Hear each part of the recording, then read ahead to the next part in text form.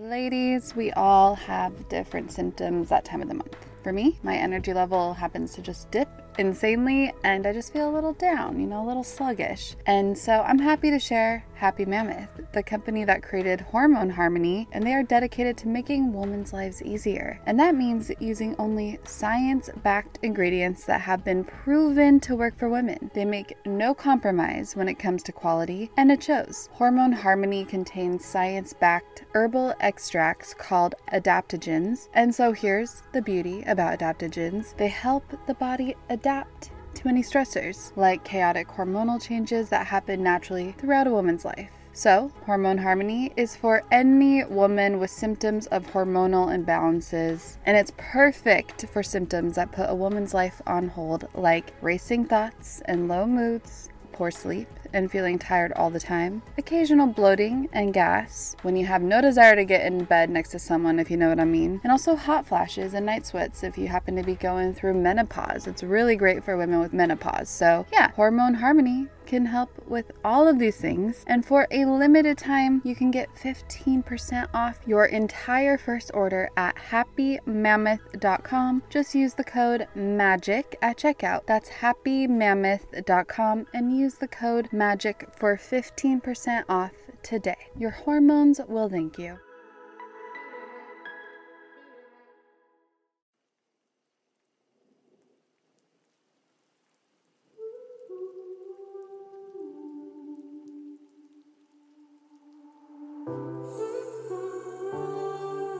People come together and both of their wounds create this kind of matching wound. And that wound is the thing that they need to heal the wound.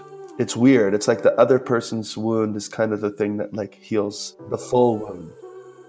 When those two souls meet, there's so much energy that's also a purification, I think. When I met Trevor, I met my teacher, I met my husband, and then all of a sudden I was stripped to almost nothing and faced an experience of being really close to death. And it was just this massive, turning point, I think, in my life. And I call it the karmic explosion, really.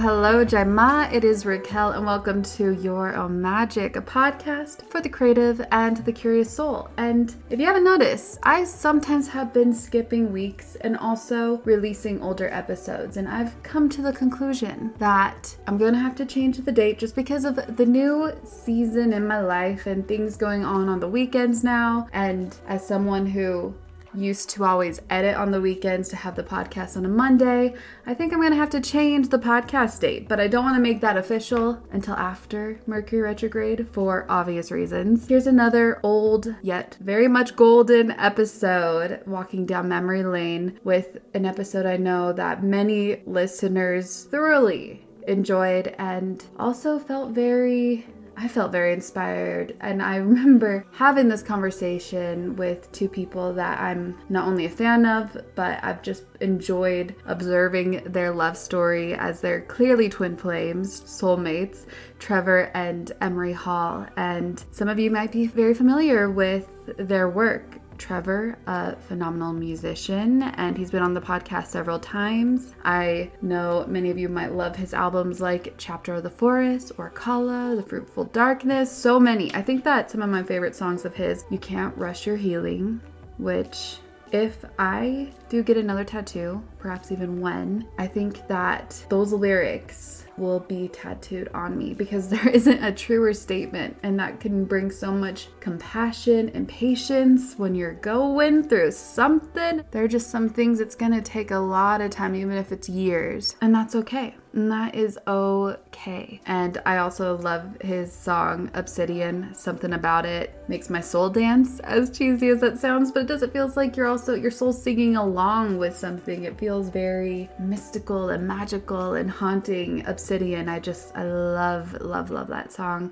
I love pretty much all the songs. But yeah, those two just really always stick out to me. And of course, his beautiful wife, Emory Hall, has been featured on his latest album. She's also a talented singer, which I had no idea, but she's also, something I did know, a talented poet. I love her poetry. I love her photography. I love her overall creative vibe. And they're also now, it was about a year or two after having this conversation, they became parents. They welcomed their first baby. And so it's just so sweet to know their story and continue to see them thrive and bring so much joy to this world and bring new life to this world. I truly hope that you enjoy remembering or listening to this episode for the first time, this karmic, explosive love story. I remember having this conversation with them, and I was solo traveling, but I was in a season where I was like, it would really be nice to have a soulmate. And for some reason, I felt like mine is on the way, listening to their story. And, years later, mine's still not here yet, but it'll happen. I'm not worried about it. You can't rush your healing, and also you can't let go of hope. There are just so many beautiful messages that they have to share as well throughout this episode. And so it is time to let the magic begin with Emory and Trevor Hall. There's a way, there's a way, there's a way, there's a way, there's a way. There's a way, there's a way, there's a way, there's a way, there's a way. It has always, always. It has always.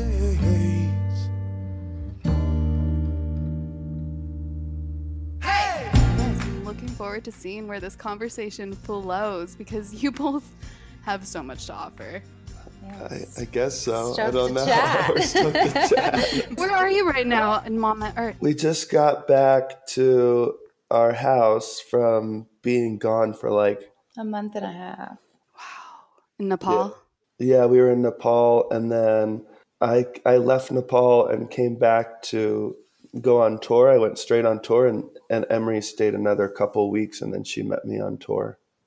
That's amazing that you two travel together so often, but you both seem to find your feet planted in Nepal all the time, especially you, Emory. It seems that a lot of your work just lives in Nepal because the way you capture it is so beautiful. So for both of you, I have one big question. Why Nepal? You go. That's so funny. I first went there in 2010, so like 8 years ago. And I had like my eyes set on India, actually, largely because of like Trevor's music. I was listening to it and was just really inspired to go and studied it just on my own outside of school. And, I ended up going to a study abroad program that I was looking at their program in India and got on the call with the founder of the program. And he was like, do you want to be in the city or do you want to be in the mountains? And I was like, well, the mountains have my heart. And he was like, I think you should go to Nepal. And at that point I knew nothing about Nepal.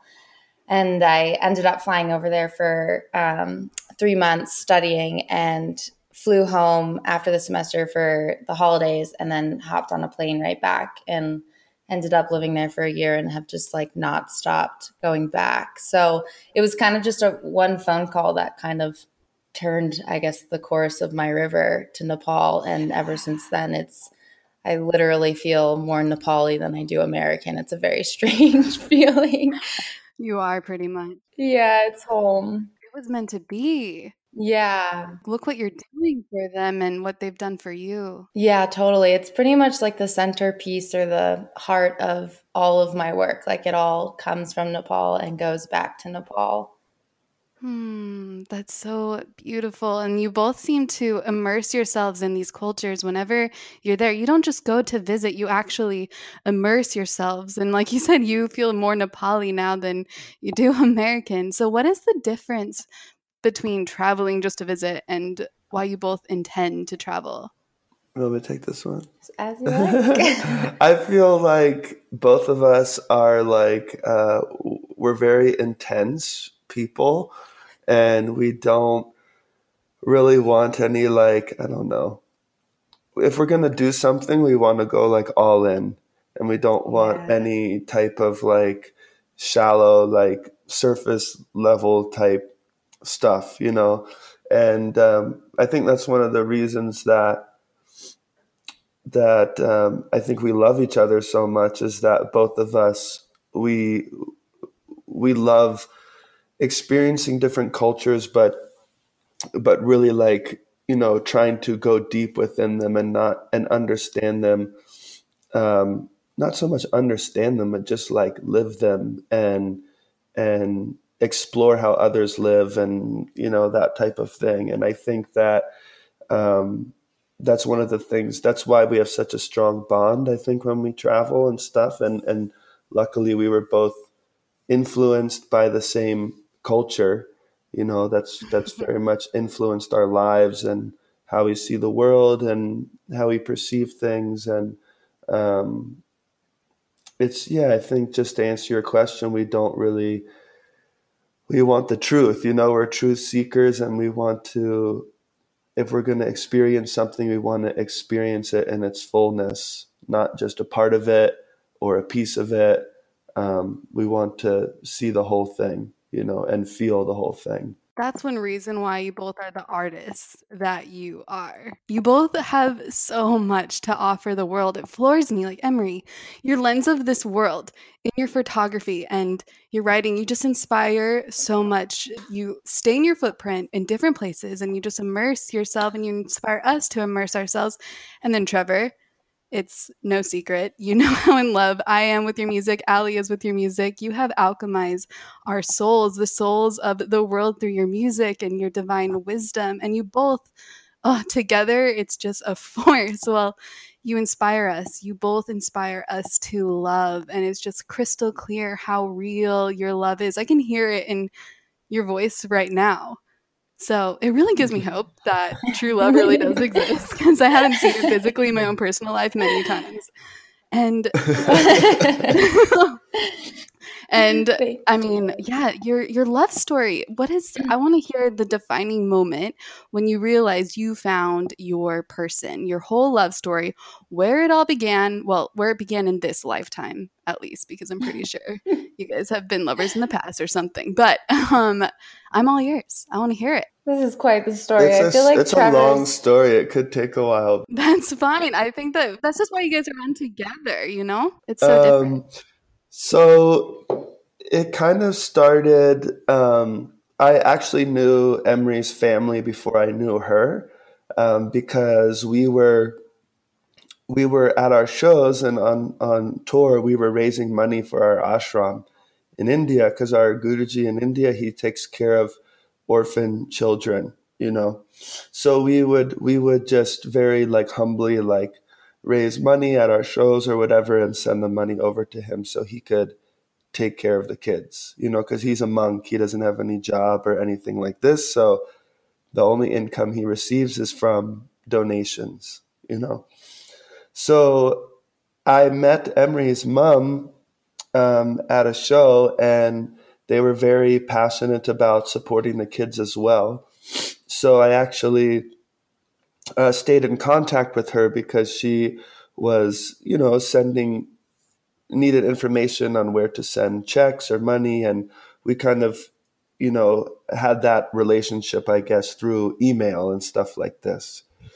And then one year I was in India, while we were in the States or something at a show, you know, she was like, oh, you know, my daughter, she's traveling, you know, all around. It'd be really cool one time if she could come to the ashram, you know.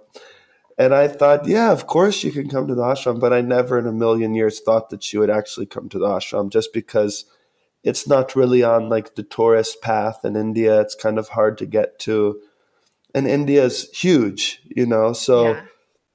So I didn't really take her seriously. I just was being polite, you know. Let alone not only her not go to the ashram, but let alone be your soulmate. You had no idea. I know, exactly. It gets better. So I get stupider as the story goes on. I love it. So then I was in India, and her mom wrote and said, "Oh, my daughter is in India, or she's going to be in India. You know, can I give her your email to see if she could come to the ashram?" Am I right so far? Yeah, pretty much. Okay.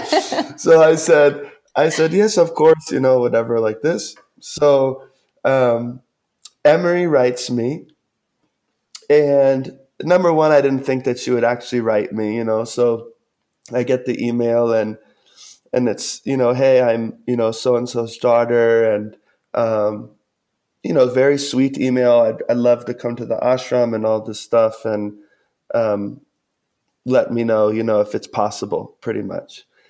And I was like a little nervous just because nobody has ever come to the ashram, like outside, through the music or whatever. And the ashram's like a really, like, number one, it's a really raw place. Like it's very rough to stay and be and whatever. It's not very physically comfortable, No. And number two, I also, like, India was like my place to, like, disappear, like, just, I didn't want to deal with anybody or anything, So when I got the email, I was like, oh man, like, I don't know who this person is, what happens if she comes and it's not cool, and, like, blah, blah, blah. And so I was really in my head, So being a stupid boy that I am, I didn't reply to the email. I just left it. Yep. Right? I don't know. So I just ignored it. And then a couple weeks later, Emory emailed me again. Yep. And she said, hey, I don't know if you got my first email, but she kind of said the same thing, but she said, I don't know where the ashram is, but I'm in Benares. Yeah, I was actually in India at the time. The first time I wrote you, I wasn't even in India. But you weren't in Benares. In Thailand. Yeah, right? Oh, you weren't even in India. No, and then I wrote you months later. Sorry. So then she wrote and she said, I'm in Benares. Yes, yeah. Right, in Varanasi, which is only 2-hour bus ride from the ashram. So I thought, oh, this is kind of, this is coincidental, because India is so big and she's so close. So I said, well, if Guruji says it's okay, then it must be okay, So I went to Guruji and I said, hey, Guruji, this girl and her family have been very generous to the ashram, and she's in India. Is it possible she can come and visit, right? And he said, absolutely, of course she can come. Wow. So I thought, okay. So I thought it's all good, So I wrote her and said, yeah, you can come. And I said that, was it Guruji's Guruji's birthday, or was it? I think it was Makar Sankranti. Yeah. Oh, I think sorry. It was Makar Sankranti, which is a holy day at that time. And because it's our Guru's birthday. So they have a big celebration in the ashram. So lots of people come and they feed like hundreds and thousands of people. And I thought, if you're going to come, I just want to warn you, like, it's going to be kind of crazy, because there's going to be lots of people like this, whatever. Mm-hmm. So long story short, she comes to the ashram and it was completely natural. All of my reservations, I guess, or nervousness, there was nothing. She slipped in so easily. Guruji really took to her immediately, which he doesn't do with everybody. He's immediately calling her his daughter and all this stuff. And I was like, whoa, like, she really slipped in. Like, the kids spoke Nepali. A lot of the kids spoke Nepali too, because they're from Assam. And so she was speaking Nepali with all the kids, and I was just like, oh, this is good. But there wasn't really any romantic, I think, thoughts, because India, you're in India and you're just surviving. Yeah. And I was just trying to be a good host, and make sure that she was okay. So she stayed for a couple days, and then she left and she went back to Benares. And I didn't hear from her after that. So I was a little worried. I was worried, like, hey, I hope she got back okay. Like, I hope she liked it, like I'm kind of like this, Don't lie. She's just also on your mind a Yeah, lot. pretty much it was on my mind. And then either Phil, one of our friends, or your mom wrote me. I think Phil wrote me. Yeah. Phil wrote me, a friend of ours, mutual friend, and he said, hey, I hope India's going good. I was still there. And he said, did you hear what happened to Emory? And I was like, what? Like, oh my God, what happened? Did your heart sink? Yeah, it really did. And he said she got very, very sick after she left your ashram, and she had to be medevaced, like evacuated out of India. Yeah, she almost died. I'll let her tell that part. But I was freaking out because I thought, oh my God, she got sick at our ashram, and it's my responsibility, and I feel horrible and guilty and all this stuff. So, but it was kind of for me, it was a blessing in disguise, because I kept in close contact with her mom, checking in on her. Is she okay? How did she get sick? And blah, blah, blah, blah, blah. And I'll let you kind of take it from there, from that part. Yeah, it was crazy. I always laugh that like in a 72-hour period, I like met the man who would become my husband. And I also met like the teacher who would become my guru.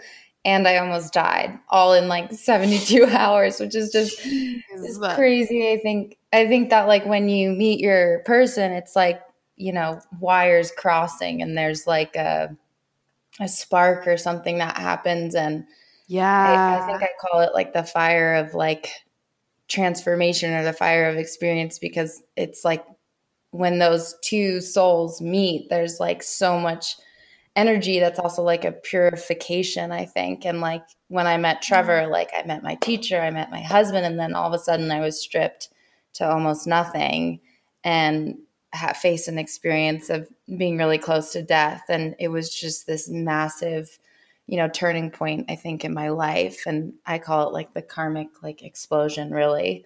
It is. Which was crazy. Yeah. So I was not well for a while after that, but Trev and I kept in contact, and I guess we just like, he Facebook stalked me. Yeah, I definitely Facebook stalked her. did. I got back, and I was thinking about her because, she was sick, and then I started checking her Facebook, and I was like, oh man, this girl's really cool, shit, And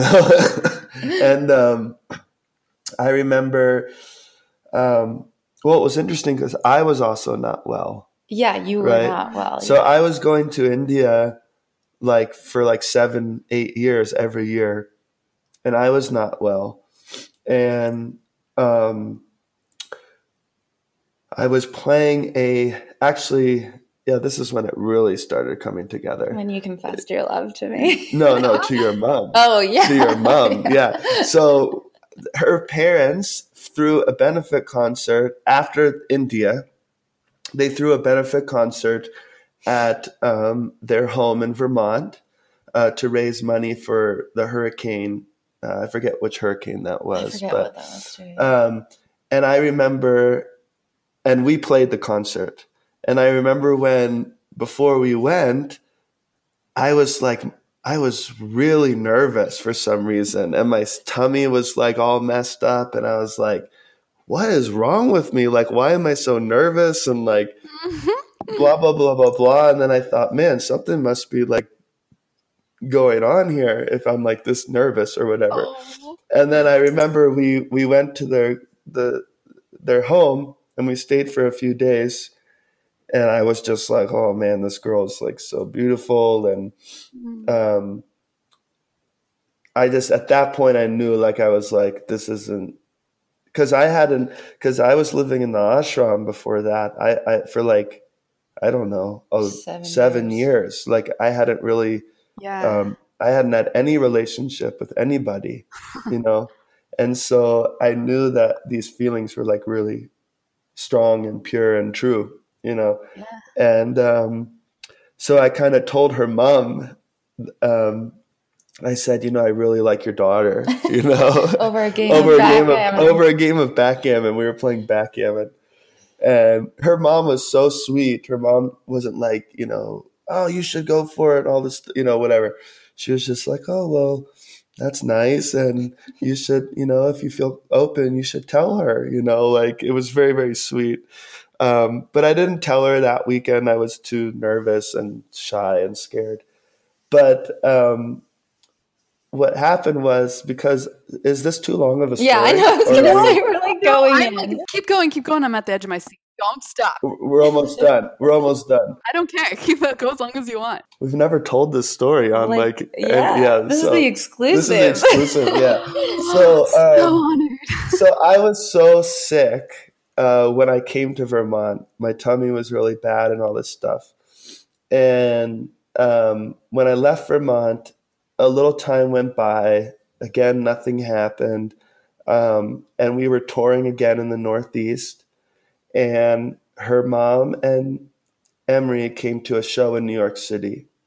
And I was really not doing well at that point. I was just very sick. I was very tired from touring. And they came backstage and they said, Emory's mom said, you know, you should go see this doctor that Emory saw when she was very sick from India that pretty much saved her life. And he was in New York City.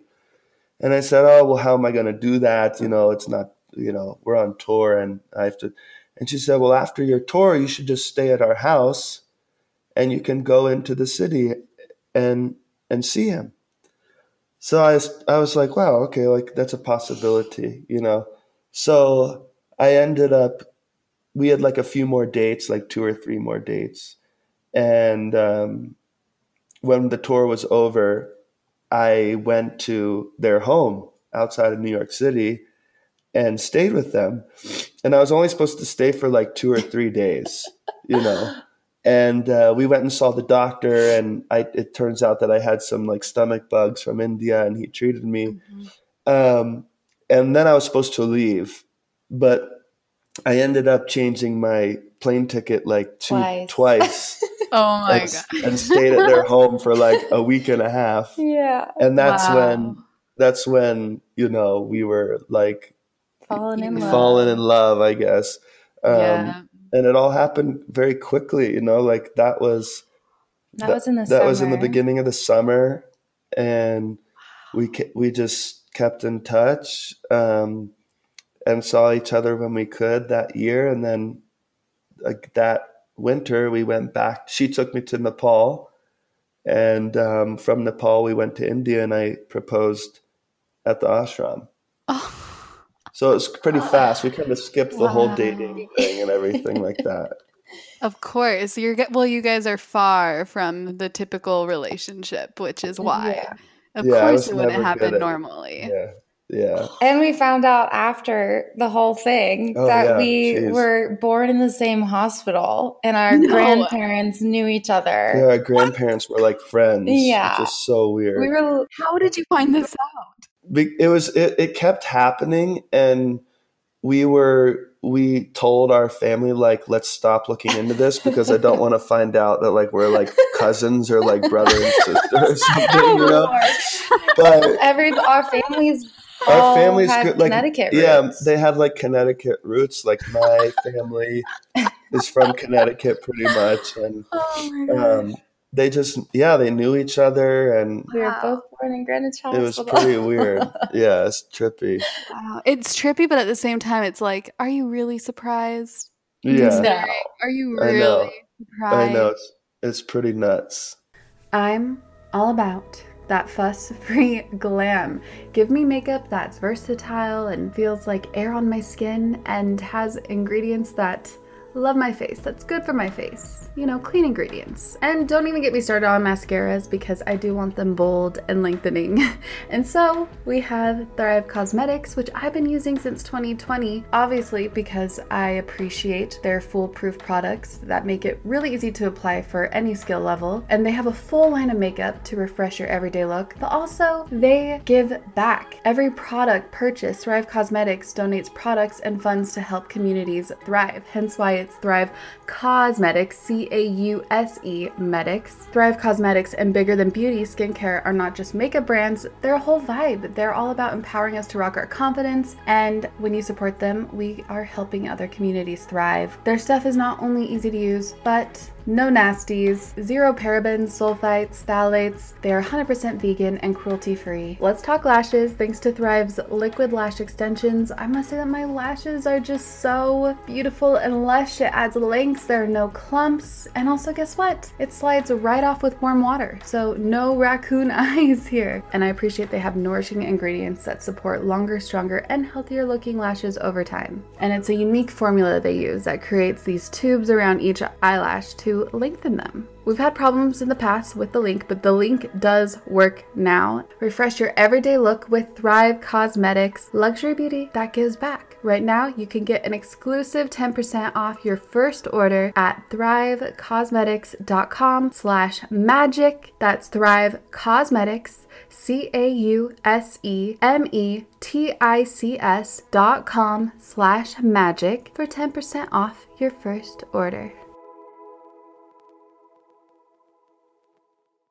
With Mother's Day just around the corner, are you thinking about something truly special for your mama? I am. And let me tell you about mylifeinabook.com. It's a unique service that turns your mom's life stories into a beautiful book. Pretty cool, right? So here is how it works. Every week, mylifeinabook.com will send her a question via email, and these can be pre-written questions about her life or any custom questions you wish to ask. And then she can either type her response or record her voice. And then mylifeinabook.com compiles all of her responses into a beautiful keepsake book. And then guess what? They can even create an audiobook using her voice recordings. You get to preserve her voice and her stories for your family. I mean, imagine you're discovering stories about her youth, her adventures, the challenges that she had to overcome in life, the way that you two connect and relate, and also the way her grandkids will relate to her. I mean, this book becomes a legacy and something that you and your future generations can truly treasure forever. I mean, your mom's given you a lifetime of stories,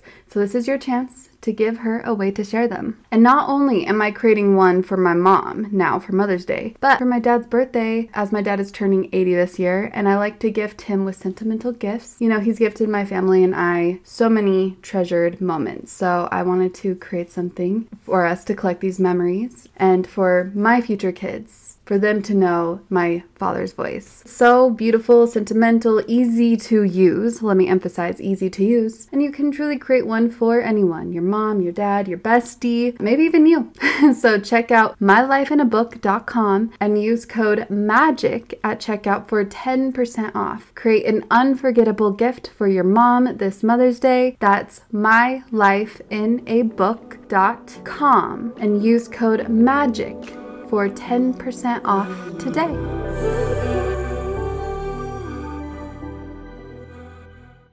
I so called this story in. I wanted to hear it so bad.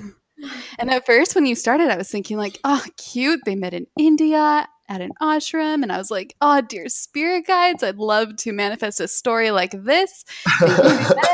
That was what was going on in my mind when you were saying that. And then the thunderstorm about you getting super sick. I was like, no. Yeah. But of course, but at the same time, I noticed that so many love stories, especially very spiritual, soulful love stories, when they meet their beloved, something horrific happens, and you called it this karmic explosion. That's brilliant terminology for it, because that is so, I've honestly seen that in so many love stories where you can just tell these people, you know, they were planted here on this earth to create something together. Yeah. Yeah. I mean, it definitely, like, that's the story, you know, but it was an extremely difficult time in both our lives. I mean, I was very, very sick. She was very, very sick. I took a year off from making music and touring, and I didn't know like when I was going to go back. I was just very burnt out. Wow. She was trying to finish school, being in the state that she was in. Yeah. And we were trying to like figure out how to do us, because we were, we were both so independent and both travelers, and it wasn't all rainbows and, butterflies. There was a lot of Hard work. hard work. And that's one of the things that I think both of us are also passionate about in the sense of, with social media these days and like, all this stuff, everybody's lives look so glamorous and everybody's cool and okay and whatever. And I feel like as people and the youth, they look at this and they think, oh, my life, that's a normal life. I have to be like that. I'm not supposed to have any problems or anything like this. And I think it's important for people to show both sides of the coin. Be real. And be real. And that it was a very, very difficult time for us. Despite us getting engaged and getting married. I think both of us were very confused with a lot of different things. Yeah, I think when you meet that person, it's like they're like the mirror, and they show you parts of yourself that you can just otherwise ignore when you're kind of walking your own path and solo and alone. And there's so much that other person comes into your life to like teach you, and those lessons are not necessarily easy. But that's where like the relationship is that fire of transformation, because it brings you closer to the self or to the one or whatever you want to call it. But that like getting there is often like, I think, a painful process. It's the fruitful darkness. I think you got the term the best, but it's walking through the fire to get to a pure state. And yeah, I think when we met, like even when we were married, I think that was one of the hardest times of my life and your life. And yeah, it is important to be transparent about that, because it's not easy and it's work every day. It still is work every day, but you're just committed to walking it together. And that's really the foundation of, how we walk forward. Right. Really. Right. And that's what makes it all the more beautiful. You didn't run, you didn't turn away when times got hard. And when you even first just barely got to know each other, most people, it would be a lot easier when you're not completely, totally emotionally connected, though you both are more in tune. And you said that you lived in the ashram for 7 years. So you Trevor, were not tainted by society. So you said that your feelings were pure and true, which also made me just raise my standards. I love that your feelings but you didn't run. You knew, even though it was so rough and tough. And that's honestly why you somehow figured out a way to make it work. And I love that you said that it was like looking into, it is like a mirror. They're reflecting another part of your soul, of yourself, that you could easily just turn from, but you decide to really get to know that. Yeah. Yeah, it's important. It's important. What are your signs? What does this mean for your compatibility? Yeah, I'm curious. Well, I think that there's a lot of, I don't know. I don't think like our signs are actually like that compatible, but your souls are. Yeah, that's what I don't like to like look at like the compatibility, like signs like, oh, this person can't be with this person. I just don't think that that's true. No, astrologycafe.com's always right. Yeah. the heart rules all, but it's been really interesting though, studying astrology and learning how we both. Oh, it's been so we've developed crazy. A whole new language of like how to like communicate about our relationship. Yeah. Like astrology has definitely given us a language. Absolutely, yeah. He's a Sag, so he's like you're fire and water. Pretty much. I'm a Sagittarius, but I have 5 planets in water, so I'm pretty hot and cold. Like I'm either like, yeah, let's go out and like it'll be fun, and I'm having some, and then the next moment I'm like, nobody talk to me. I'm in my room, like I'm in a Trevor hole. I'm in a Trevor hole. She calls it a Trevor hole. But she's I'm a Cancer. She's a Cancer, but she I don't have any Earth, and she has 3 planets in Earth, I think. 4 planets in Earth. Wow. And she doesn't have any fire, and I have 3 planets in fire. He definitely invokes my fire, and I think I invoke your Earth. Which means I definitely piss her off. No, but more in like a creative sense, I think really is like the purpose of your fire for me is like where I could just be the Cancerian, woman in my shell. Like he like brings me out and has really been, instrumental in helping me put my work out into the world. Like that to me is fire. It's like the creative fire. Like you make me feel comfortable in it. Yeah. And allow it to come out. Yeah. Or support it in coming out. There's a lot of water in our relationship. Water, yeah. We're both very emotional and intense. Well, we both just I have 5 planets in water. I think she has 4 planets in water. That's a lot. That's a lot. It's a lot of emotion, a lot of feeling, a lot of intuitiveness. Like nothing goes unnoticed. Like even the subtleties. Like we're both like our little like spidey senses. Like we read into things a little too much. Yeah, so we need to just chill out. Do you call each other out in those moments? Yeah, I think we've gotten like where it used to be like silence. I think we've like learned to communicate in those moments where we both retreat into our water. Like I definitely have learned how to navigate his watery moments, and I don't know that. I think you're right. Yeah. I think like in the beginning we would, because water, they don't talk so much. Yeah, I was thinking of that. I was like picturing silence. So they feel, and then they kind of like believe a story, and make up a story, and they follow that story like down, down, down. And I think that's what we did, and we didn't really communicate, and that really got us into a lot of trouble.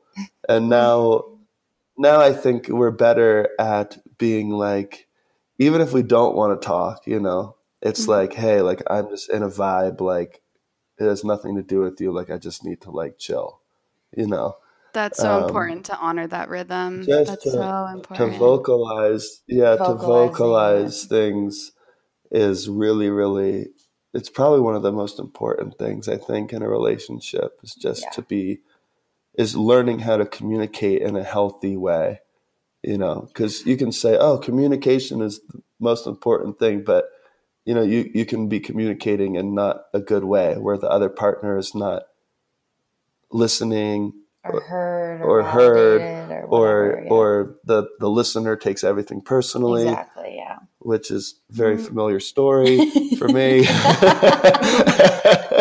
So you have to learn how to communicate in a good, positive, neutral, loving way. Yeah, it's most important.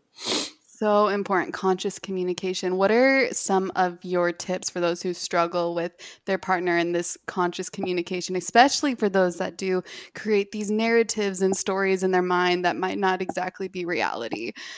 I think I'm just speaking as like a watery woman, like it's very easy for me. Like sometimes I feel like, especially in the past, I was like a psychic mop. And even in the relationship, I was taking on things that weren't mine. And obviously the relationship has held my feet to the fire to learn how to communicate in a healthy way within my relationship and then with the world at large. Right. And I think like the major thing that I've taken away is like remaining seated in my fire, which is just like it's another word for, I don't know, like my vibration or my energy while showing up for the other person. Because the moment you start to like lose your own energy or lose your center is the moment the story starts to become wrapped up in you as well.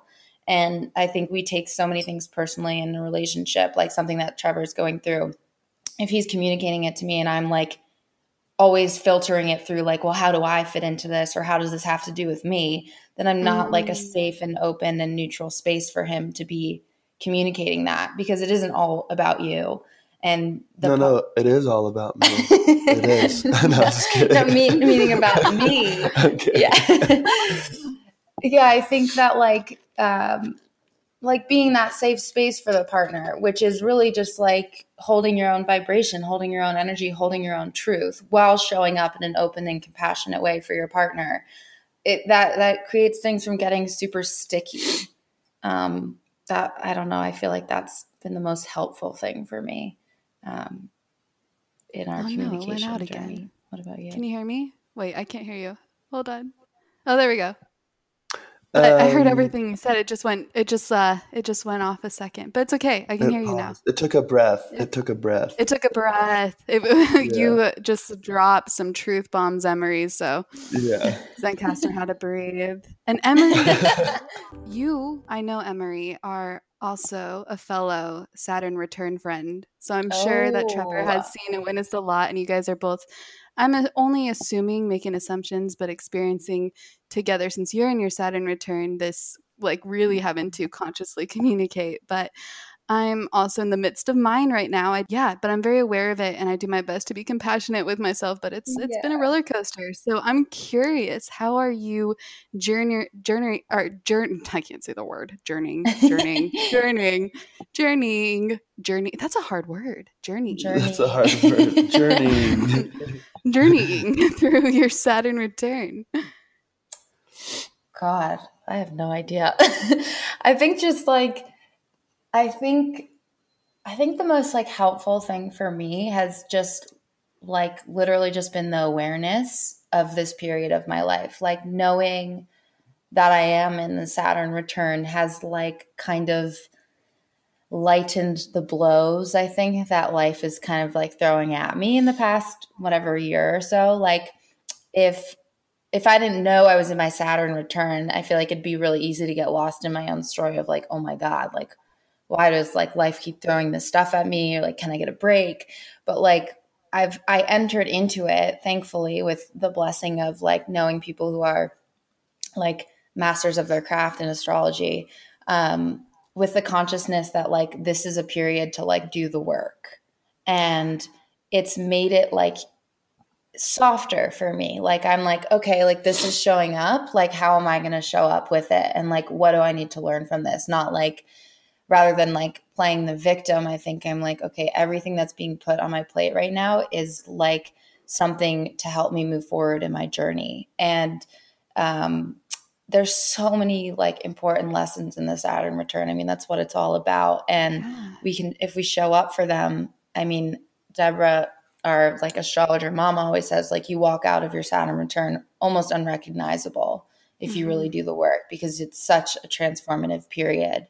So I'm just like really like taking it as it comes, but with the knowledge that like, I mean, Trevor's album, The Fruitful Darkness, was born of his Saturn return. And I can't think of a better like phrase, but like, it is the fruitful darkness. And when you know that, you just like, you greet it differently. Like, I honor it. I bow to it. And I revere it for what it's teaching me. And, it's definitely not easy, but thank God we have tools, you know, like astrology or like Dharma or whatever, our own practice, however, whatever form that may come in, to help us kind of like sit with these times, you know? Oh, I know. And aren't you just so thankful for Fruitful Darkness album at this time, especially? Yeah, now I got the soundtrack.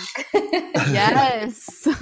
And Trevor, I know that you're a very intuitive astrologer. It seems like you just know, something just downloads through you when you start talking about astrology. It's so amazing. Because I've heard you talk about it before on other podcasts, and I'm like, what? How can he just like know this? And so I'm assuming that you might help Emory out a bit during her Saturn return journey. So what advice, if you have any, given to Emory during her Saturn return journey? I don't know. I mean, I think that like, or would you give her now? she's She's crushing it, to be honest. Like, I've just been like a spectator, you know? Yeah. I think like the thing with like Saturn return is like, you know, you don't have to do anything in your Saturn return. Like it's gonna do what it needs to do. Yeah. You know, so it's like you don't need to like so much like get advice or I don't know, like this and that. I'm sure you can get assistance and help and perspective, but I feel like the Saturn return is all about you as an individual pulling from your own being and not any external sources or yeah, it's just kind of like it's going to happen no matter what. And whatever you need to learn, you're going to learn no matter what. So it's a very like I feel like it's a very like individual experience or journey, you know. And you know, like everybody's Saturn return is different because number one, everybody's Saturn is not in the same place, you Yeah. know, In their chart. and in their chart, you know. And on top of that, you know, just because your Saturn may be in the same place, like if you're 28, your Saturn is in Capricorn, Yeah. but it could be in a different house, but it could be in the same house in the same sign, but it's still going to manifest differently for your own life, you know. So with Emory, it's just been kind of enjoyable to kind of watch her journey, and I haven't really given her too much advice. I think I just have been watching her um, watching it happen, you know, which is really cool and fun for me. Um, and being that we are in a relationship, you know, our energy is shared, you know, so her Yeah. Saturn return has really taught me a lot about my own work. It's contagious. It's contagious, yeah. So um, it's been really interesting in that respect to kind of see how it influences my own path and stuff like that. Wow. Yeah. Yeah. Yeah. That's beautiful. Man, I need to have Deborah come back on. She is Yeah. amazing She's to the hear. best. She's the Yes. queen. So great. And since the present may be a bit too personal, but I'm just curious, what are some past challenges that you two had to overcome and you had to put your egos aside consciously and you pursued them together? If there's any defining moment where you just conquered some sort of past challenge together for anybody that's having a hard time with their relationship right now. Which wanna one take do this you one? which one do you want us to talk about? Because there's a whole plethora of them. Yeah, I love this. So some Um, people think that you look at a relationship maybe on Instagram and you scroll through and you just think, Yeah. oh, it's so perfect and rainbows and yeah, butterflies and sunshine. And I mean, of course, you two are a match made in heaven, but everybody goes it through doesn't mean challenges. it's easy. That's It doesn't Yeah. mean it's So easy. true. no. I think that this year um, Our hardest is year. probably the hardest year that we've ever had in our Mm. relationship, and um, I think that it's been. I'm not going to speak for both of us, but for me, it's been the most eye-opening and just the biggest like learning experience I've had with Emory and being in a relationship. Um, I think that I don't know how to answer your question in a way that I guess I can only speak from my own experience. Yeah, your own experience and heart. Yeah, and I think that everybody has a different problem or struggle, obviously, within their relationship. And um, there's where that thing can be their downfall, it can also be the thing that makes them invincible, and strong and powerful. And I think, there's a thing I think Deb told us this one time, but there's like a thing called a matching wound. right? Where people come together and both of their wounds create this kind of matching wound. And that wound is the thing that they need to heal the wound, or to, it's weird. It's like the other person's wound is kind of the thing that like heals the full wound. I think that, yeah, there's that thing, like I said, is it could be you can either run away from that thing and then, down the road you're going to be screwed, or you can look into it and do the work. And I think I think this past year, like our matching wound, we kind of both faced really like intensely. Yeah. And it was very scary. It was very hard. But we looked into it, we did it. And it's a constant process. It's not, I don't think like a relationship or a marriage or whatever is like, oh, I made it to that point where we're good. No. I think till the day you die, it's a practice. It's a practice. It's a sadhana, and yeah, I think that, I don't know, to answer your question, if other people are going through a tough time in their relationship, I think that's a good thing. I don't think it's a bad thing. Like, oh man, we're having problems. It's a bad thing.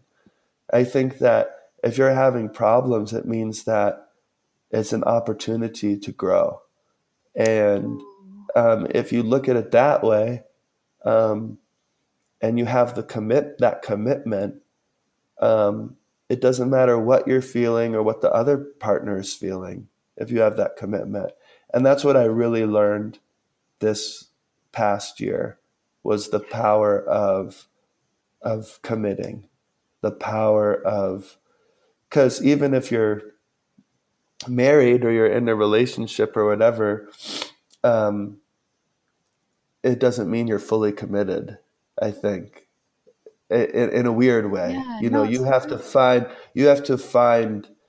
the commitment comes from a deep, deep place in your heart. And even if you already had it, like, it's almost like you didn't even know, you weren't like tapping into that. It's that thing, I think, is probably one of the most important things, because when you're committed and you know that your partner is 100% committed, it doesn't matter what comes in your way, like the biggest fight or the biggest disagreement or whatever. It's like, yeah, this freaking sucks, but I know we're both committed and we'll work it out, that commitment you can't force upon your partner. I can't force Emory to be committed to me, and she can't force me to be committed to her. That commitment has to come from the individual, from the individual's own being, I believe. And that's the hardest part, is you kind of have to surrender. You have to really lay it down and really surrender, and almost be willing to stand in your own truth. Almost, it's like you almost have to be willing to lose the relationship in order for the relationship to be as strongest as it can be. That's kind of the whole irony. Yeah, it's the play. It's the play of it, So that's all I have to say. There you go. No, I'm done talking. Beautiful. Well said. Yeah. Both of my hands are on my head right now. Like, I will definitely revisit this message in the future when my future partner and I go through some sort of understatement. Wow. Yeah. And it's so Yeah. true. No problems are also ever going to go away. And you, at least, you can either do it alone or you have this opportunity. I love that you said if you're having problems, it's an opportunity to grow. And you have Right. this opportunity to grow together. Right. So Right. true. Yeah. Wow. Yeah. It's How do you special. both, it's so special. How do you both balance the love and the artistry focus when you're on tour or traveling? That's a very good That's a very good question. question. Yeah. That has been such a journey for us. I think that we're still figuring it out. Even last night we were like mapping out times of the day where we like don't talk about work because Wow. I work as Trevor's creative director and have for like 6 years, and that's a huge part of my life. But I also have my own work as well. And if we're not conscious of it, a whole day can go by and we've only talked about like work and scheduling, and Mm-hmm. it leaves no room for the relationship and for fun and for laughter. So we're consciously deciding to like carve out times of the day where we're just like not going to talk about work. And that's something where, yeah, we're just still figuring it out. But it's been such a journey for us because I think that like when I got together with Trevor, it was when he created Chapter of the Forest, and we really like started our like artistic relationship together at that time as well. Yeah. Like it was just this natural kind of creative flow that we've had from the beginning and still have, and it's so beautiful. And for me, like in my individual journey in the relationship, I've had to learn how to like balance that and my passion for his art and helping like his art come through in a more visual way because I'm a photographer. And then also like honoring like my passion. And I've definitely, I feel like that's a huge part of my Saturn return is really stepping into um, my art, specifically in my Yes. passions. And Remaining it's seated in your fire. I love when you Amen. said Like that. that is what Yeah. it's all about. And I feel like the relationship is better for that. It's definitely a healthier relationship since I've stepped into my fire and stepped into my artistry and given it as much love and attention as I have my work with Trevor.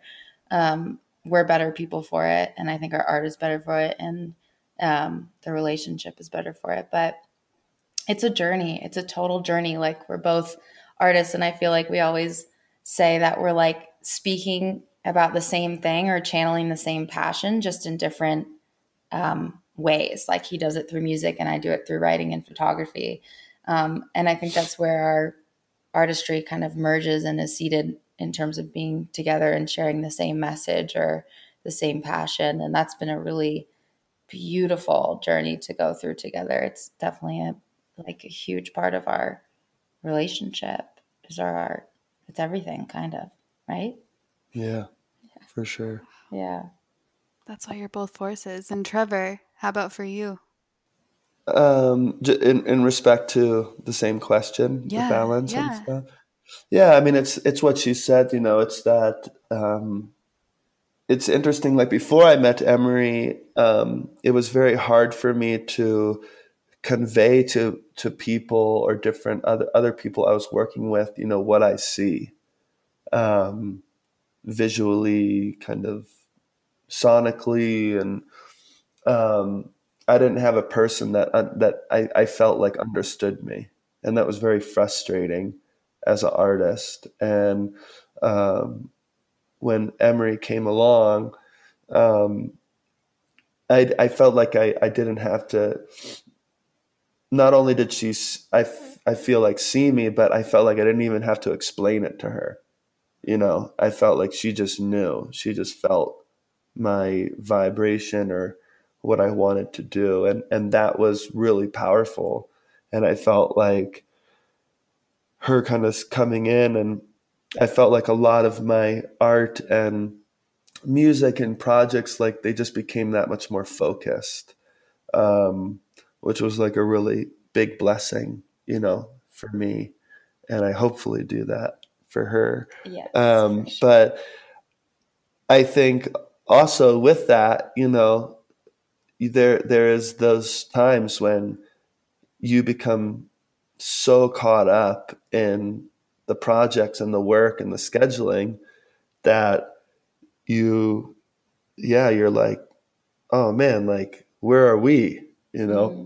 Like you and I, and it's something that we constantly have to balance, and we constantly have to come up with new ways and ideas of making sure that, because while she assists me so much, she's my other arm, pretty much in all this.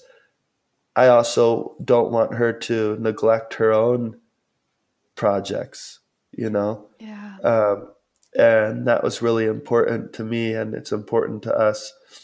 And where that's happened sometimes in the past, because she loves me so much, she will just, put everything in her life on hold and work on all my stuff. And then before we know it, it's like, oh man, like your projects aren't being seen. Like we need to pause and find the balance, and,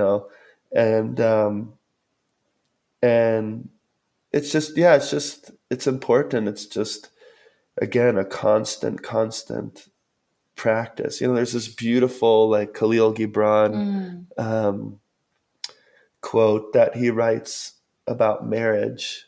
And he says something like, you can help me out, but like two trees, where they grow together, but one tree is not in the shade, of another tree. Yeah, the oak tree does not grow in the shade of the other. Yeah, it's important that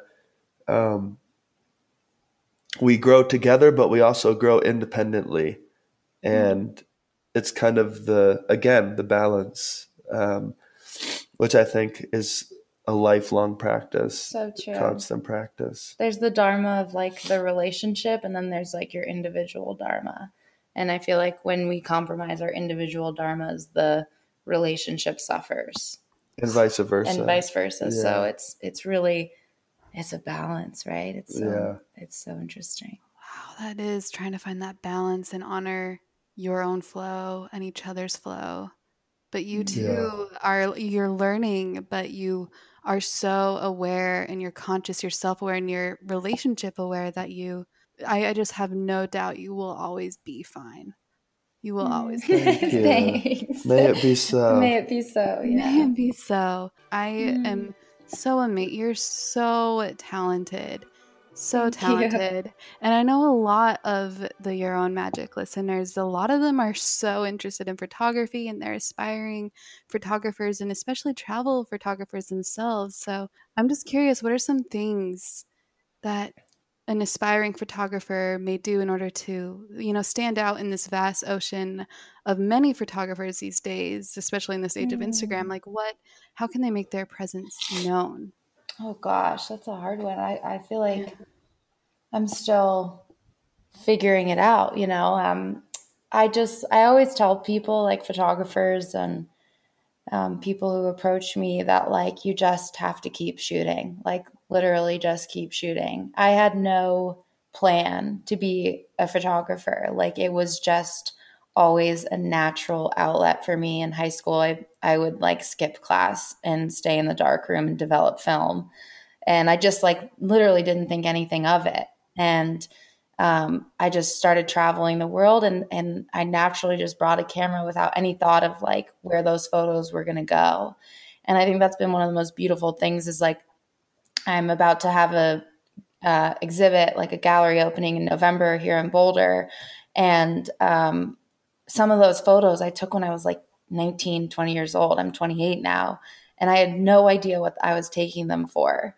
And I just kept shooting and kept putting it out there. And a lot of those photos are going into a book that I'm working on right now in Nepal. And it's so amazing to see it come full circle, and to see these photographs that have lived on my computer for 8 years, like being blown up or being put in a book. And it's just, I just kept going, and I'm going to keep going, because it's just, again, it's my dharma. And I know that for sure. And I'm comfortable owning that now. So yeah, it's really amazing. Just keep doing it. Yes, creating something that the world definitely needs to hear from you, especially your Nepal experience. What is your book about? It's called Stories from a Mountain Kingdom. And I love that it's name. I just, love that name. I know, I love it too. It's like it's so before I became a photographer, I actually went to school to be a writer, and I feel like that is where like the magic happens for me is when I can write kind of the stories behind the photos. And I did an exhibit in at Wanderlust in Hollywood, California, called Stories from a Mountain Kingdom, and it was just pieces like big prints from my photographs of Nepal, and then also a booklet with like the stories behind them. And then that's where the idea was born to make pretty much turn that kind of idea, the photos and the stories, into a book. And that was why I was in Nepal last month. I was just gathering the final content before I actually sit down and write the book. And it's basically just an ode to Nepal and what it's given me. It's a little bit of my personal journey, which has been really healing and beautiful to sit down and kind of write. But it's also just stories that have no aim other than to just like share how they touched me and how these people in this place and this landscape has totally transformed the person that I am. And my like greatest life lessons have come from that country and from those people. And I feel like storytelling, Trevor and I are both passionate about storytelling as a way to kind of like preserve culture and celebrate culture. And if I can just share stories that have inspired me or touched me and hopefully inspire and touch other people, and really like give it back to Nepal, like really like honor that place and the wisdom of that land. That's just like all I hope to do with the book. So I feel like I've been writing it my whole life, and it's just kind of finally coming into fruition right on time with my Saturn return. Wow. What, yeah, beautiful timing. Beautiful cosmic Yeah, timing. I'm so happy for you, and I can't wait to thank read you. it. Me too. And also, Trevor, I just have to tell you, I love a reminder. I love, love, love a reminder. The new release you did with East Forest. And didn't you Yeah, write that in Nepal? I wrote it. I think I read that Gosh, somewhere. I'm not Was- sure. No, I think I wrote it in. Where did I write it? Is there a story behind Um, that song? well, this song is kind of about my first day in India ever when I Mhm. first went, Whoa. and it says like, help me recall that first morning, sunlight adorning, cracks on the floor.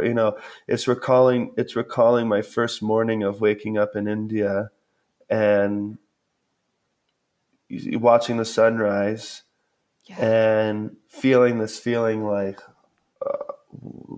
this is so weird. Like I feel like I've been here before, and taking the car up into the mountains and seeing the cows in the street and um, it just kind Yeah. of being like, find your center, and then leaving, um, and being back in the States or wherever and kind of always recalling that feeling of home or that feeling of the heart and because we forget, it's that play of hide and seek, Yeah. and it doesn't have to be India, for people. It can be whatever that moment is in their lives when they felt most at home and holding that vibration in themselves, all the time. Um, whatever experience it is that brings them to their true self, um, it's about that great remembering, and for me it was that first day in India and all the things I saw and all the things I felt, so that's kind of what the song is about. But we did the song and it was just, yeah, it was just so, I loved it so much and was so happy with it. And then East Forest said, I want to do a remix for Remix. you. That's the one I've been listening to a lot. Yeah. Yeah, and he was like, which song do you want to, you know, which song do you want me to do? And I said, you could do any song you want. I don't care. Just like, pick which one speaks to you. And that's the one he chose. And I'm so glad he did, because I mean, I love the remix. It's just a whole different, it deepened my own journey, with the song and with the experience hearing his remix. So, Wow. yeah, it's really cool that he did that. Yeah. Wow. I love that song. It's so beautiful. Yeah. Yeah. Find your center. I'm not going to sing. They drew out a map and they showed you direction. Your sender is far in the east, where your heart is at peace when you enter. My love is just a reminder, find your center. My love is just a reminder, find your center. My love is just a reminder. Oh, respect. Do you guys have a little more time for a few more questions in a rapid fire round? Sure. Yeah. Okay. Of Well, course. before rapid fire, I'm just curious. Trevor, what's one lesson that comes to mind, just one lesson that comes to mind of love and life that Emory has taught you? Oh, God. I Just know. one? I know there's many. Jeez. I think to learn how to have fun. Yeah, I love that. Yeah, that's definitely one of the biggest, I think, lessons. I believe it, Emory. I can just feel you are such a bright presence. Not all the time, but she's, for the majority of the time. I'm just kidding. Yeah, that's probably one of the main ones. That's awesome. Yeah. And Emory, one lesson that comes to mind of life and love that Trevor has taught you? This better be good. Oh God. No pressure. No pressure. I think like being seated or centering your life around like the spirit of service. Like Trevor, when I watch him, he's always in service of his art or of others or spirit, like of your practice. Like you've really helped me deepen my own practice and really like create that as the centerpiece of my life as well. Yours was better than mine. Wait, what? Yeah, shoot. Is it okay? That was a good one. That's a gift. That truly Having is such a fun gift. is a good thing too. Yeah, that's good. It's the balance. They're both great. And Trevor, what songs of yours are about Emory? If any. All of them. You better answer this one right. What songs are about Emory? Yeah. Gosh, hold on. She let has me such a think. great name. You just need a song title, Emory. That's There you an go. album-worthy There you go. name. Well, there's a lot of songs that I haven't so much released that are about, That's true. that only she has heard. In the vault. That's the beautiful. vault. That's sacred. But what is it? My Heart, Your Heart. Oh yeah, on the new album, My Heart, Your Heart is specifically about yes. her. Back to You. Green Mountain State is also about her and our time when we were getting engaged and Are you really, serious? yeah. Yeah, I'll never forget it. I was cooking dinner in our house, my family's house in Vermont, and he was like off in the den with his guitar, and he was like, "Hey, babe, like this song just came through," and he like played it for me as I was cooking, and it was Green Mountain State. And then I never thought that song would like go. Yeah, I where it's remember that gone. moment, Yeah, too. I remember it perfectly, actually. That was the first song I heard of yours. Really? yeah, Oh, that's yeah. cool. That's one that's about us and her and being together. Oh. Allie and I would just serenade it and blast it and scream it. Driving through Hawaii. I love it. Yeah. Those are the I think Official main ones. ones, Yeah, yeah. official ones. Yeah. And then Emory, what's your favorite Trevor song? Oh my God, that's such a hard question. I'm not giving you guys easy questions. I love it. I think I know this answer. Wait, do you? Yeah. What is it? No, you gotta say it. Say it. You say it. No. I honestly feel like it's flowers. I knew that. I knew you were gonna say that. It's unreleased, and he wrote it really recently. Yeah. Well, semi-recently. And I went to Cuba, and I literally did not stop playing it. And I think it's my favorite song. It's not released. Yeah, it's so new. good. Like the demo, like you can't even touch that demo. I was going to say, I don't know that one. It's on. I think it is my favorite. Yeah. Wow. I'm sorry, I didn't. Yeah, nobody knows it, but that's good. It builds the suspense. Yes, so someday it'll be released. My favorite is Obsidian. Oh, nice. Man, yeah. I can't tell you how many moments I've had out in nature with that song. How many moments, and they've been intense with that song. And then right before the interview, of course, I danced to Moon and Sun. Yay! I love that one. I love that one. It's so fun. All right, quick rapid fire. Y'all ready? I love it. Okay, buckle up. Morning or night person? Whoever wants to start. Night. I love morning more than anything, but I never actually am up for it. Well, it's interesting when people are in relationships, it seems like they kind of go with each other's rhythms. Yeah, I mean, we're both night owls for sure, but when I can get up for a sunrise, I appreciate it. I'm the same way, but I have to say immensely. Night person. Yeah, my best ideas come at night. Interesting. And dog or cat person? Dog. Yeah. Do you guys have a dog? No. We just we travel too much. Yeah, I can't even take care of my succulents. They all die because I go away for too long. I don't know about a dog. Fair enough. Get the fake succulents. That works. I know, right? I'm gonna have to do that. Strawberry, chocolate, vanilla, or Neapolitan? Chocolate all the way. Yeah. You both are in sync. This is wonderful. Favorite city in the world? Kathmandu. Of course.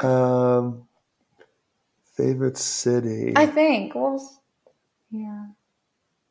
That's so hard. That's hard. That's hard. And Allahabad, I would say, because of. 1, 2, 3, go. Gosh, I don't know. I was thinking Calcutta or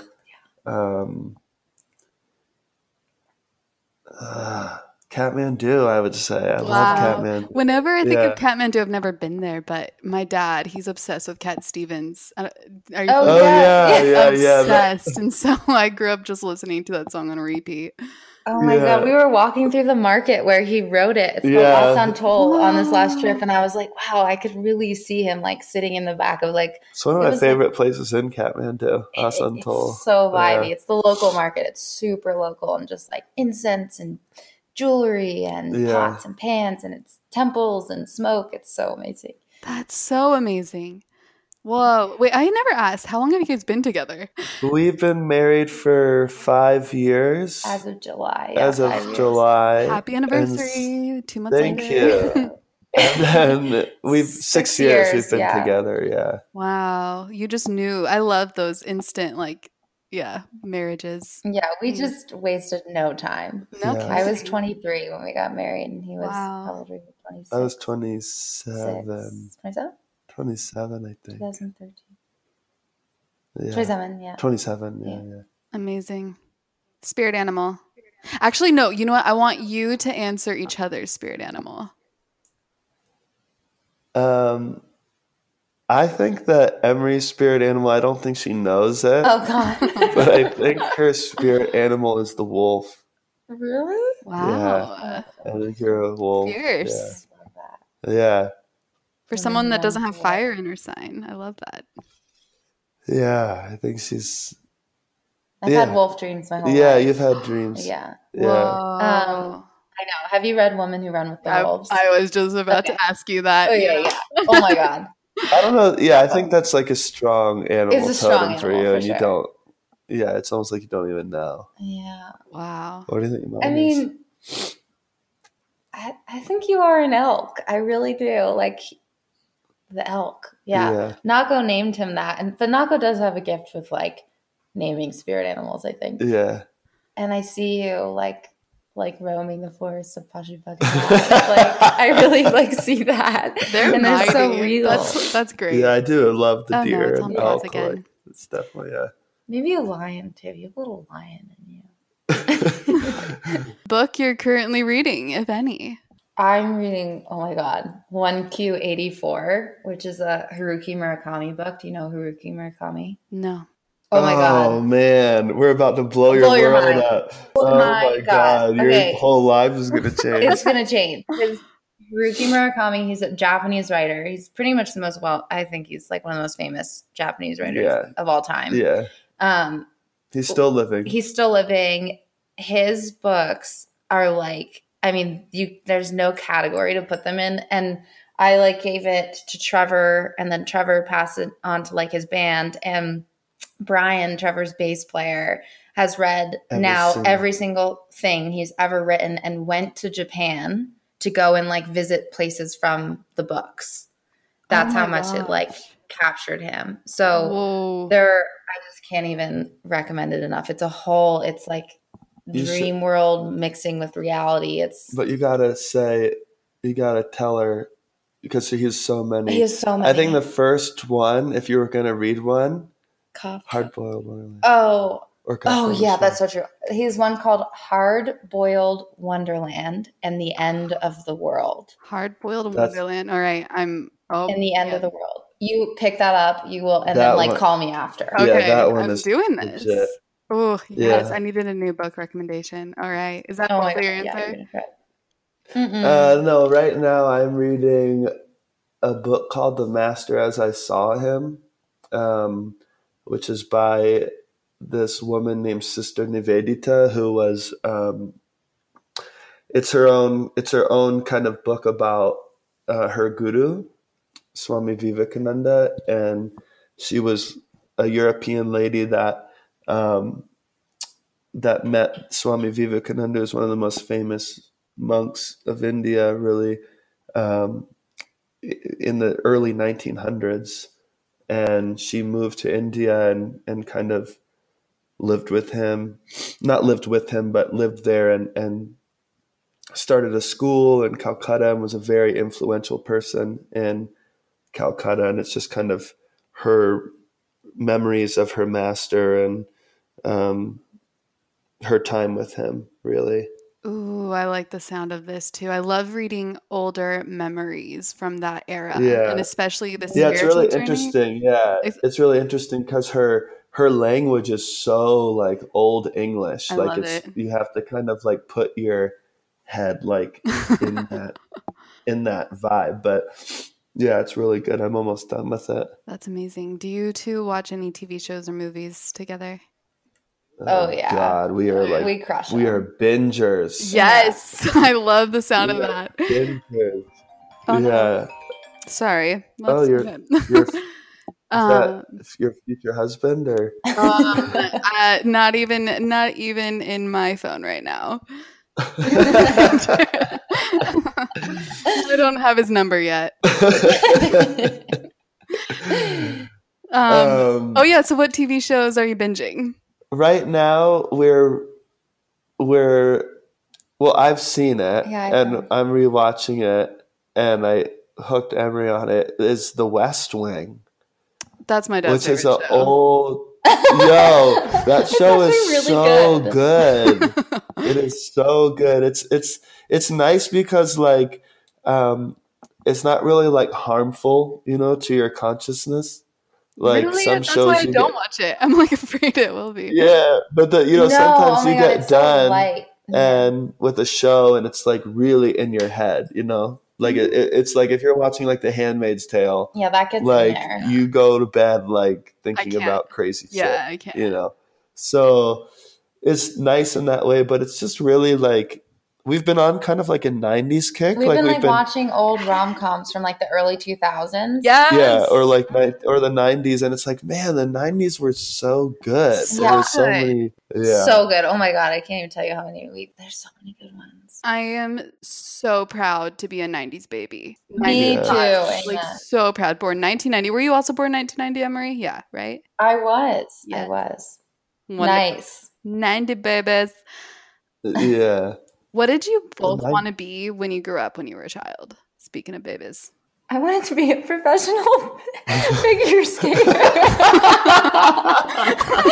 It's Like Michelle Kwan. I love it. Oh, no. She was like, I literally went, when I was in 6th grade, I went and lived in California for 6 weeks on my own at the Olympic Training Center where Michelle Kwan trained. Wow. I kid you not. Wow. My manager is like, she's like, this is the most off-brand thing I've ever heard about you, but it's okay, we're gonna roll with it. No, I loved it, but do you know what's so interesting is since I started studying astrology, I realized that like the ice, it sounds really crazy, but like that was my flow, like that was my water, that was me finding my respect. kind of like water.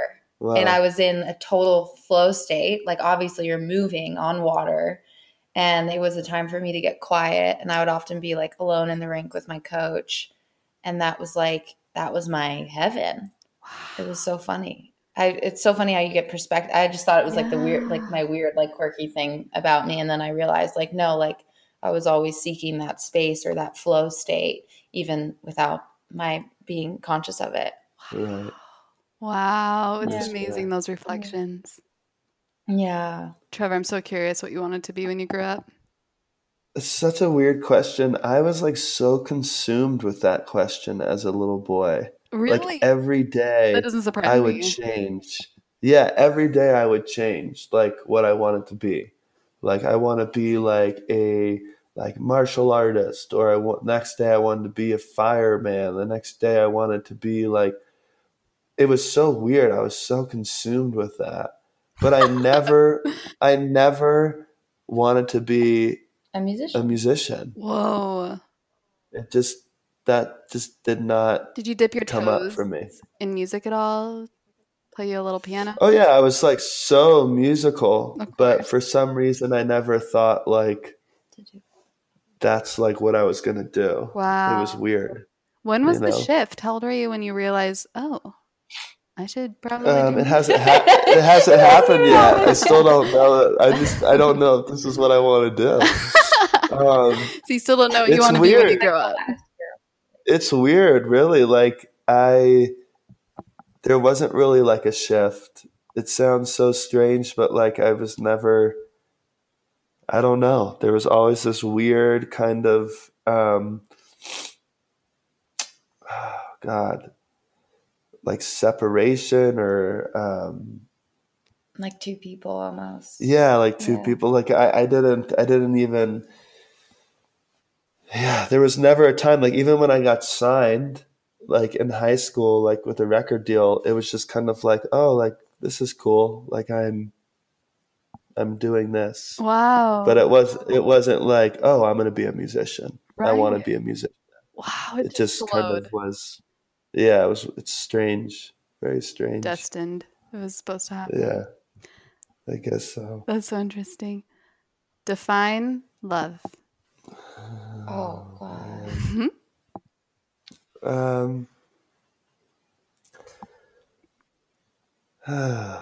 That's hard. I don't know. Do you have anything? I think like love is just, It's it. it's, I almost want to say like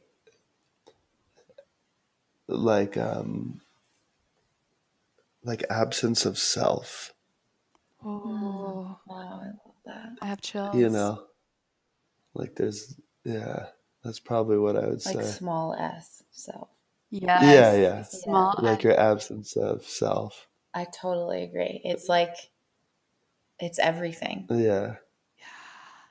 Wow. Yeah. So, No ego. no ego. The universe gave Yeah. you both free billboards to share one message across the main highways in major cities all around the world for everyone to read, what would these billboards read? Love all, serve all. I was the same way. Yeah. What was that? Yeah. She said, love all, serve all. That's it. I was going to say, like, feed people, Yeah. serve people. Love Same all, serve thing. all, feed everyone. Love all, serve all. I love that. Yeah. That's Simple. And one last question that we ask all the Your Own Magic guests.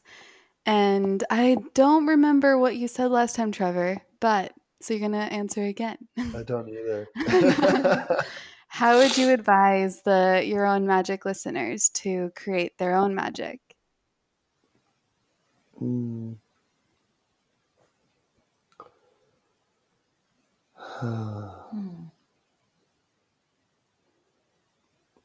Yeah, I don't know what I said last time. I think I would say, getting out of your way. Yeah. Pretty much. Just doing whatever it is to get you out of your own way. That's probably my answer. That's the only way we can tap into our magic, is removing those blocks. Yeah, I think the word listen came to me. Like listen, like right. In quietude is where I think all the answers lie. And when we're truly listening in like the deepest sense, I think all the magic that is meant to come through us becomes so clear and seen, and it's in the noise of our daily lives. I think that we get out of our own magic. And when we stop listening to ourselves, to our hearts, to our intuition, to our inner knowing, that's when the magic kind of gets covered up. So yeah, I think it's just get out of your own way and listen. They go together. Wow, I love that. I love that. Oh, you both seriously gave me so many chills, and my right ear was ringing many times throughout this, which is a great sign of so much truth. So that was wonderful. I think the right ear is actually lies, I think. No, left ear's lies, isn't it? I don't know. I have no idea. I don't know. But, well, it was the right ear, so maybe kids were lying the whole time. I don't know. But, I need to tell you that I intend on getting a tattoo that's somewhere that says, you can't rush your healing. Hey, man. I've been I thinking about that can't song. tell you how many times I needed to listen to that song this summer.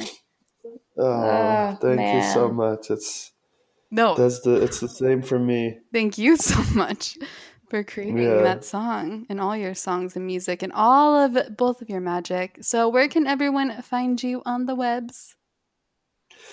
My website's trevorhallmusic.com. My Instagram's Trevor Hall Music, and my Facebook's Trevor Hall. Yeah. And then Emory's is emeryhall.com. Yeah. Instagram is Emory Hall. Yeah. Facebook is Emory Hall Photography. That's it. Oh, how cute. He knows. Yeah. He knows. I know. Yeah, I was nervous there. If I messed up, it would have been a different kind of day. I love it. Oh, you both are so amazing. I'm on such a high right now. I had fun. Thank you so much. Thank you so much. Yeah, let us know when it all comes out. Oh, absolutely. Of course. I'll message you. I'll send you guys the link. Thank you so much. Yeah, good to talk with you. Gemma. Gemma. It has always,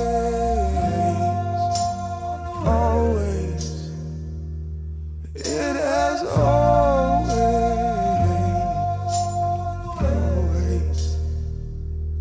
it has always.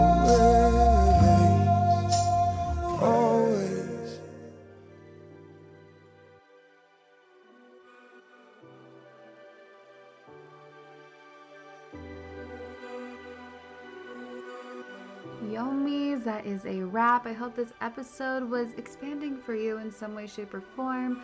Feel free to visit our site at yourownmagic.com or check out my shop eyesofaspen.com. Connect with the other Your Own Magic listeners. We would love to see more conversations started on the Your Own Magic Facebook group. So with all that being said, thank you so much again for tuning in, and I hope you have a magical rest of your day.